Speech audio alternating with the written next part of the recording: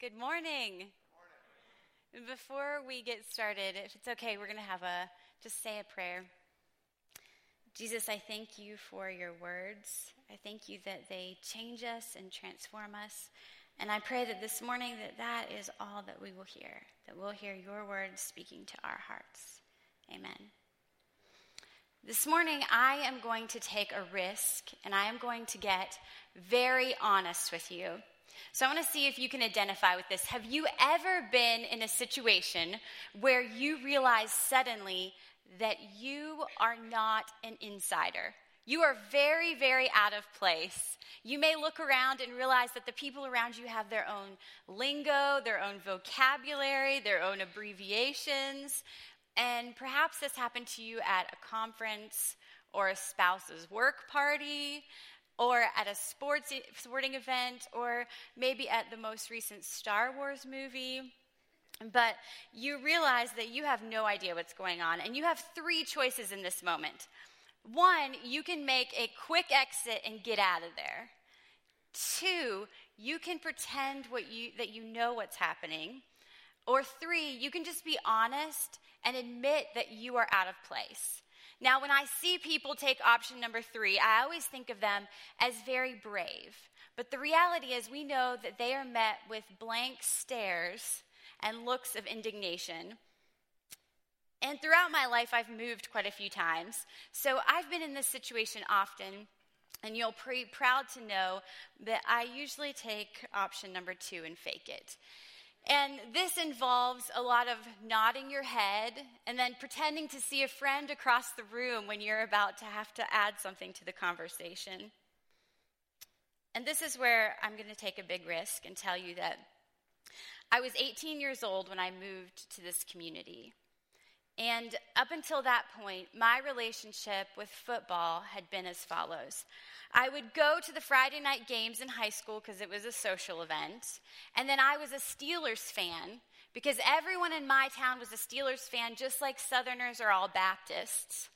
And if you didn't know something about the current season or the coach, then that would be grounds for you to pack up your entire family and flee for your life. So I was a Steelers fan. And I love the city of Pittsburgh. It's a steelworkers city. There's lots of heart and no fluff. And winter begins for us in about September. So when you go to a Steelers game, you are all bundled up. And a common attire is just a jersey and some black face paint because you're ready for the war. So I moved to Clemson with limited knowledge of football and zero knowledge of Clemson football. Starting to get a little scared. It gets worse. On game day, I was just so confused by the lovely appearance of everyone in town. I didn't know why people were so dressed up. And so my first game, I was a total loser. I was like a black dot in a sea of joyous orange. And then all the people around me came together with one voice. There was all this unity and passion, and they started the cheers. And so I decided I was just going to go with it. So T-I-G. And then the arm swinging part came. And I had not seen that coming. And so if you were watching me, you could tell I was an outsider. And then the real test of who are the insiders and outsiders, the alma mater. I went to a soccer game, and all the people around me start putting their arms around each other and swaying.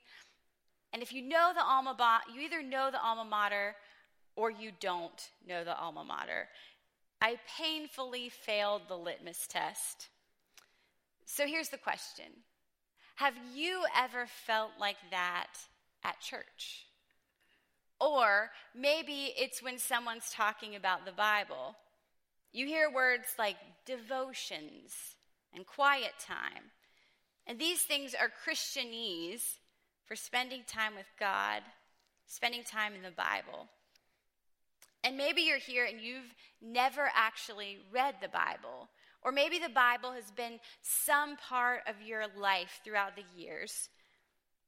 But whatever your relationship is with this book, if you're like me, There have been these moments where somebody is talking about a story or something incredible they learned in their quiet time, and you just feel so behind. You're thinking to yourself, man, I've really got to get it together. I need to spend some more time reading. I need to do some more studying. There are things that everyone seems to know, and I don't know, and so I feel like an outsider. Some of us have tried reading the Bible, but we've hit these walls for different reasons. It may be because your experience with the Bible is that it was used as a tool to manipulate or cause guilt. Maybe you grew up in church, but you don't really remember learning a lot about the Bible. And so you're supposed to be way down the road in understanding it, but really you're mostly just faking it. And sometimes when people talk about the Bible, it sounds a lot to you like school. And school was a place that was full of shame. School was a place you hated and you don't even like to read. We can get overwhelmed focusing on the methods and stop actually focusing on the Bible. And here's the tension.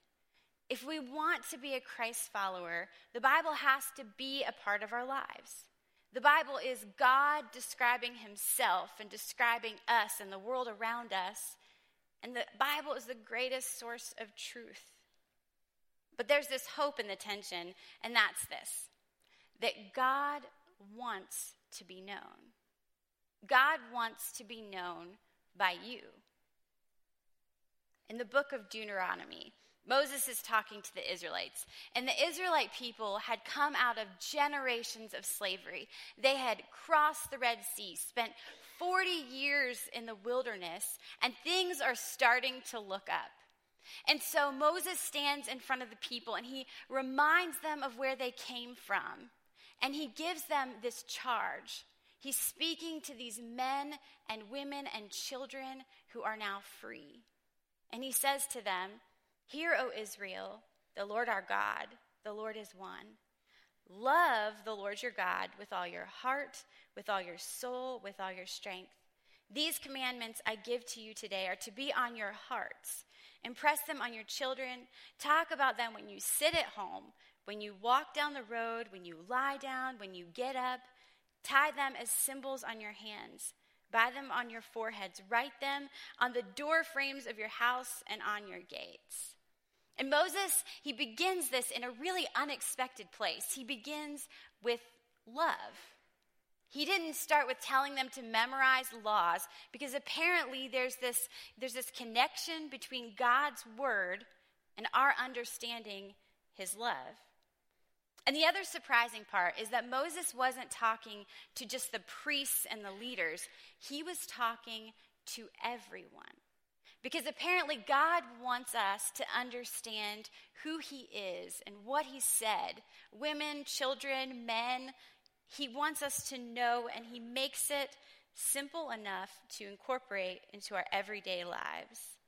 He's asking people to start these new practices and these new routines. And sometimes it can feel awkward to start something new in your house or your apartment or your dorm.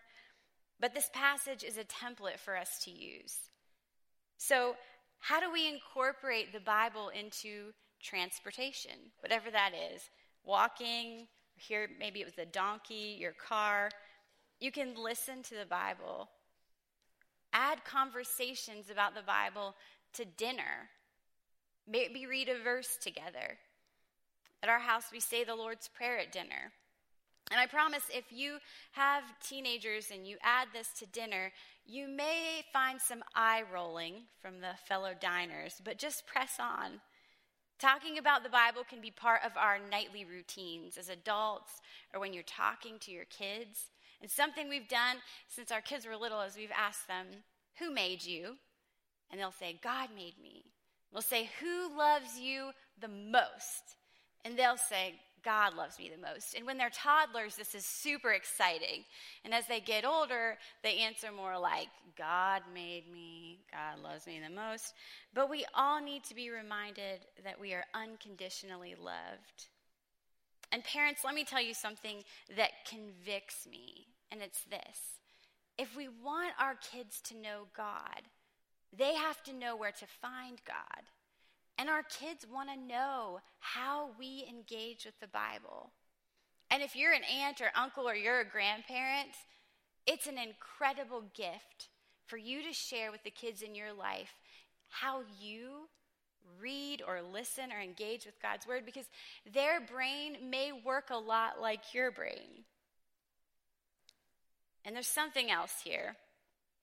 Some of us tend to hear things like this and we think of all the things that we aren't doing. And you may be finishing grad school or working nights or have welcomed a precious angel into your home that means you get no sleep. And so we sit down to read the Bible and we fall asleep. And so we struggle with this constant sense of guilt. And I want to say to you that God is not mad at you. God is so excited to know us. And he's grateful when we show up. And sometimes we need to celebrate the little ways that we begin to incorporate God into our lives. Moses is telling people, if you make the Bible a part of your ordinary routine, it becomes written on your heart. It becomes part of the very fabric of your life. There's another book in the Old Testament called the Book of Psalms, and it's actually a book of poetry. And if you read Psalms 119, it's like eavesdropping on the conversation that this author is having with God. We don't know his name, but we do know that we have a lot in common with him. He's honest that he's made some mistakes. And at the very moment he's writing this, there are people making his life apparently very miserable, because he describes himself as in a pretty depressing way. He says, I am laid low in the dust. I'm mourning. I am lonely and despised. I have suffered much. And the majority of us can say that we've either felt that way in the past or maybe we feel that way right now. But surprisingly, the focus of this chapter isn't on his suffering. It's on God and God's word. And this is what he says. Your compassion is great. You have broadened my understanding. You are my refuge and shield. You've given me hope. You've been my comfort. You give me peace. You are near me. You are right, and what you do is good. The earth is full of your love. Your word is a lamp unto my feet. How can a young person stay on the path of purity? By living according to your word. And I hope you noticed in there that he describes the Bible as a lamp unto his feet. And my translation for this would be that I am lost in the woods at night and there's no moon, and this bright flashlight is the only thing that's keeping me from falling flat on my face.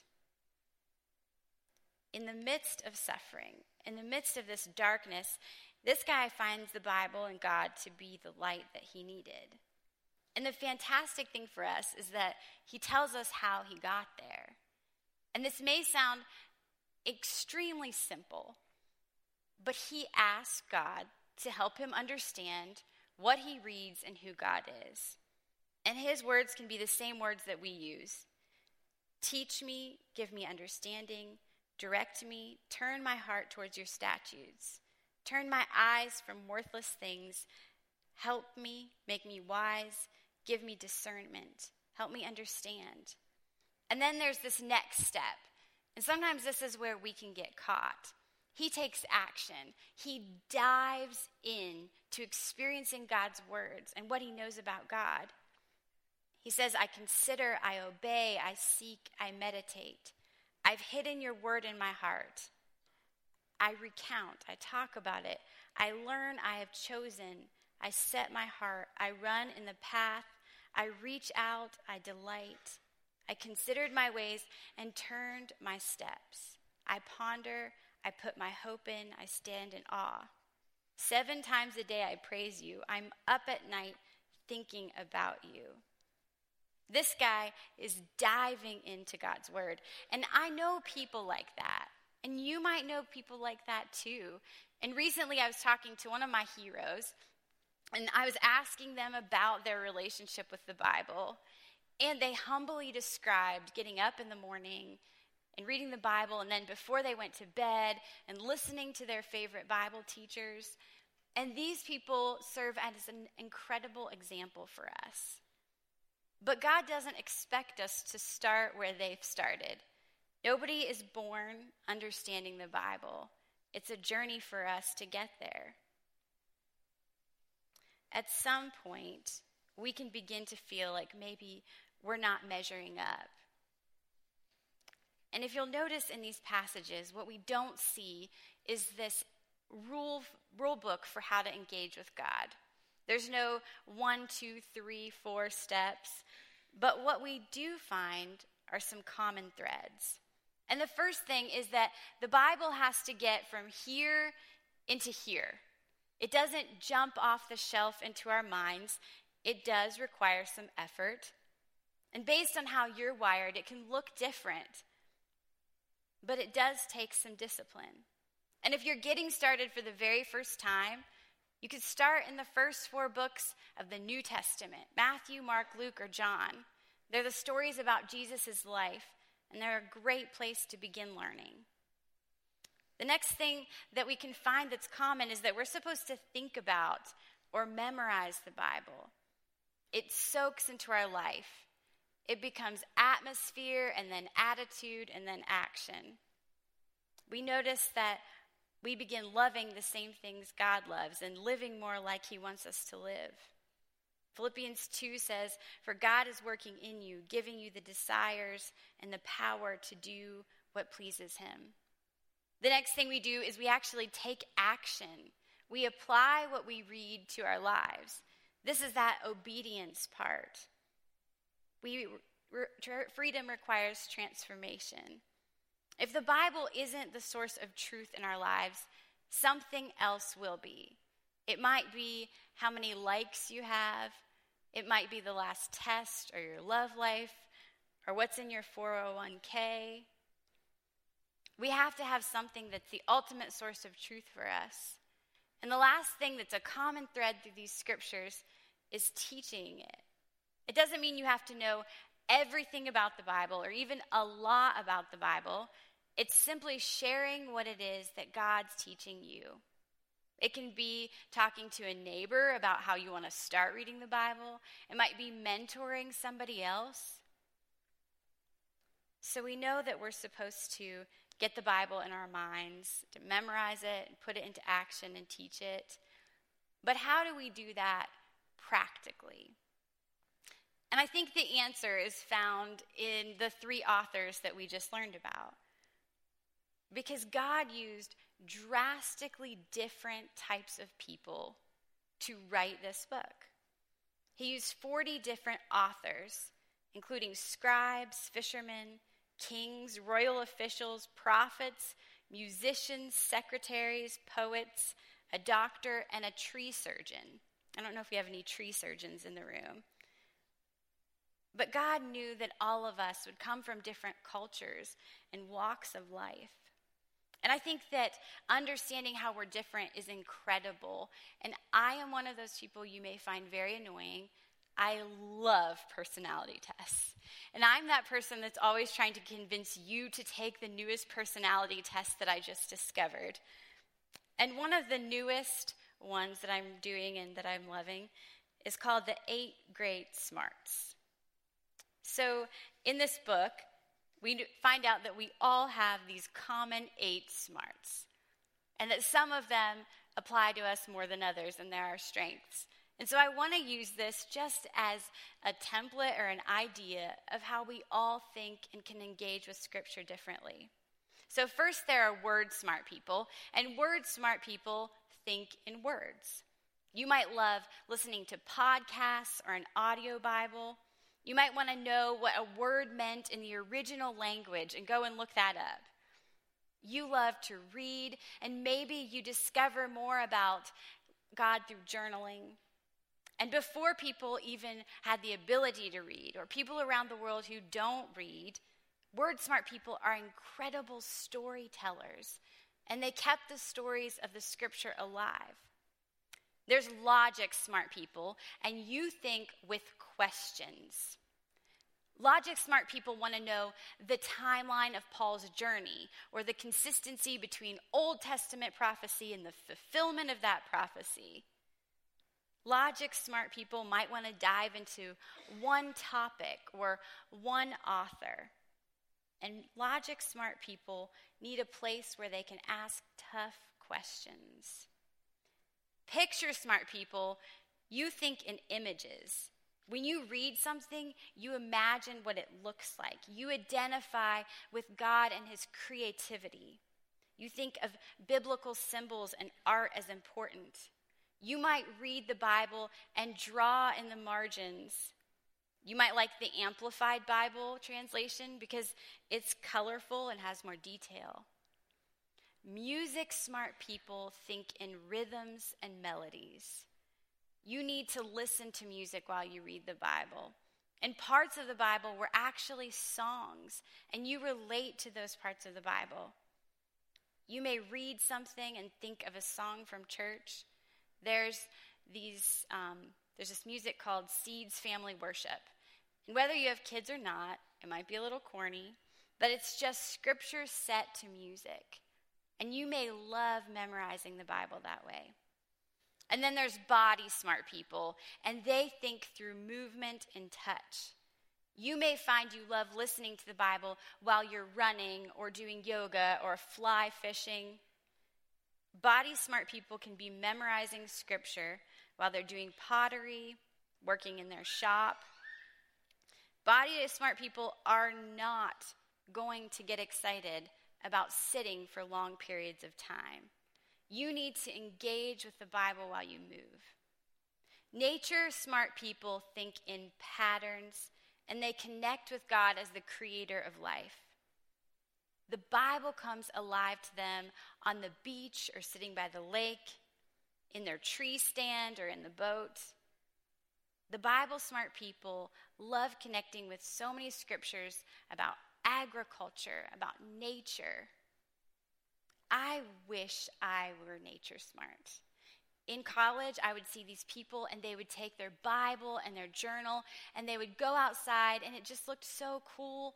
And you nature smart people are always posting pictures of your hike on Table Rock and how you connected with God. And I've tried this. And what happens is that dirt gets on my journal, and a bug crawls on my blanket, and the wind blows the pages closed I was trying to read. The Bible does not come alive for me outside, but it does for you. The next is self-smart. And these people think with reflection. Group Bible studies are their nightmare. They are happy to hear that throughout history, people connected with the Bible without a Beth Moore Bible study. They can't wait to be alone to process what they're learning. They like to sit in silence. You might ask them a question in small group, and it will take them a very long time to answer because they need to consider everything they know, but typically what comes out is a very thoughtful answer that adds a lot of wisdom to a group. They're a great match for those people with tough questions. And the last one is people smart people, and they think with people. They can be introverts or extroverts, but they need people to process their ideas. They need to share their perspective after they've heard something. They get very excited about joining a Bible study or joining a group. They're great at empathizing and noticing people who are left out. So here's the thing. If the Bible is new to you, welcome. You are not alone because somebody sitting in the row beside you has the exact same question that you do. Some of us were born wearing Clemson orange, and some of us, it's all brand new to us as adults. And if you aren't sure you believe in the Bible, welcome. Because we're glad that doubters can be a part of our community. And what about the people who aren't sitting in these seats yet? Sometimes we need to be reminded that the Bible is for believers and for unbelievers, for the mildly convinced and the skeptic, for those questioning their faith and those beginning to discover their faith. So what if in this brand new year, we committed to trying something new? Maybe it's buying a Bible or downloading the app for the very first time. Maybe it's finding a creative way to memorize Scripture. What if we refuse to settle for a relationship of guilt between us and the Bible? What if it's walking alongside someone who's starting their faith, but we learn to engage with the Bible in a way that fits them instead of asking them to do it in a way that maybe fits us better? What if we make the Bible part of our daily routine in our dorm or our apartment or our home? If we start talking to our kids about how they can get to know the Bible? What if we lived into the truth that we have one God and one Scripture, but so many ways that we connect with him? Let's pray together. Jesus, I thank you for the incredible diversity in the way that you made our minds. Man, God, I thank you that you want to be known. God, that this book it's really a love story, God, about you wanting to find us and to know us. Father, I pray that we can take a step, God, that we can find new and creative ways to learn who you are and who you want us to be. We praise you, Father, that you gave us these words, that we have a guide for our lives and a guide for truth. We thank you for all that you have done and all that you will do. In your precious name, amen.